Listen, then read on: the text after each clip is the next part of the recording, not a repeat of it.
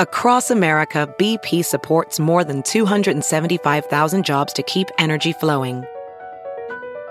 Jobs like building grid-scale solar energy in Ohio and producing gas with fewer operational emissions in Texas.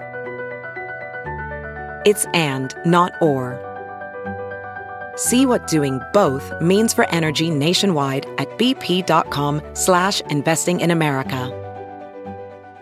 I'm Lou Dobbs with this Great America Show midday update for October 4th. Promises broken and history made. Kevin McCarthy lost the speakership largely because he did backroom and side deals with the Marxist Dems and Joe Biden. He's the first speaker in American history to have been voted out of office. And now the race is on to see who replaces him. Congressman Jim Jordan of Ohio has just announced he's running to be the new speaker. The highly respected and well-regarded chairman of the House Judiciary Committee is, in my opinion, the most qualified and talented successor to McCarthy.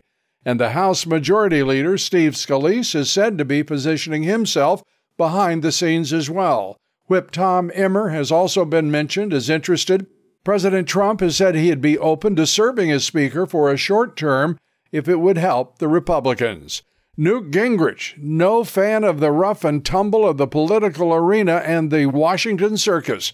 He called the Freedom Caucus and other conservatives in the House traitors. Gingrich furious that his friend was betrayed, but he didn't mention that McCarthy flat out lied to the conference and the conservatives, promising regular order that he wouldn't move legislation that didn't have a Republican majority. Instead, he moved with Democrat votes and sold out the GOP in debt ceiling negotiations with Biden and in the latest continuing resolution to keep government open. More fallout, we find out McCarthy had also permitted Nancy Pelosi to have a private office in the House. Speaker pro tempore Patrick McHenry, to his credit, ordered Pelosi moved out of the hideaway office by today. Not good optics at all. Our guest today is Roger Stone, best-selling author and political strategist, and he has, without any question, new ideas about what this new Congress can do.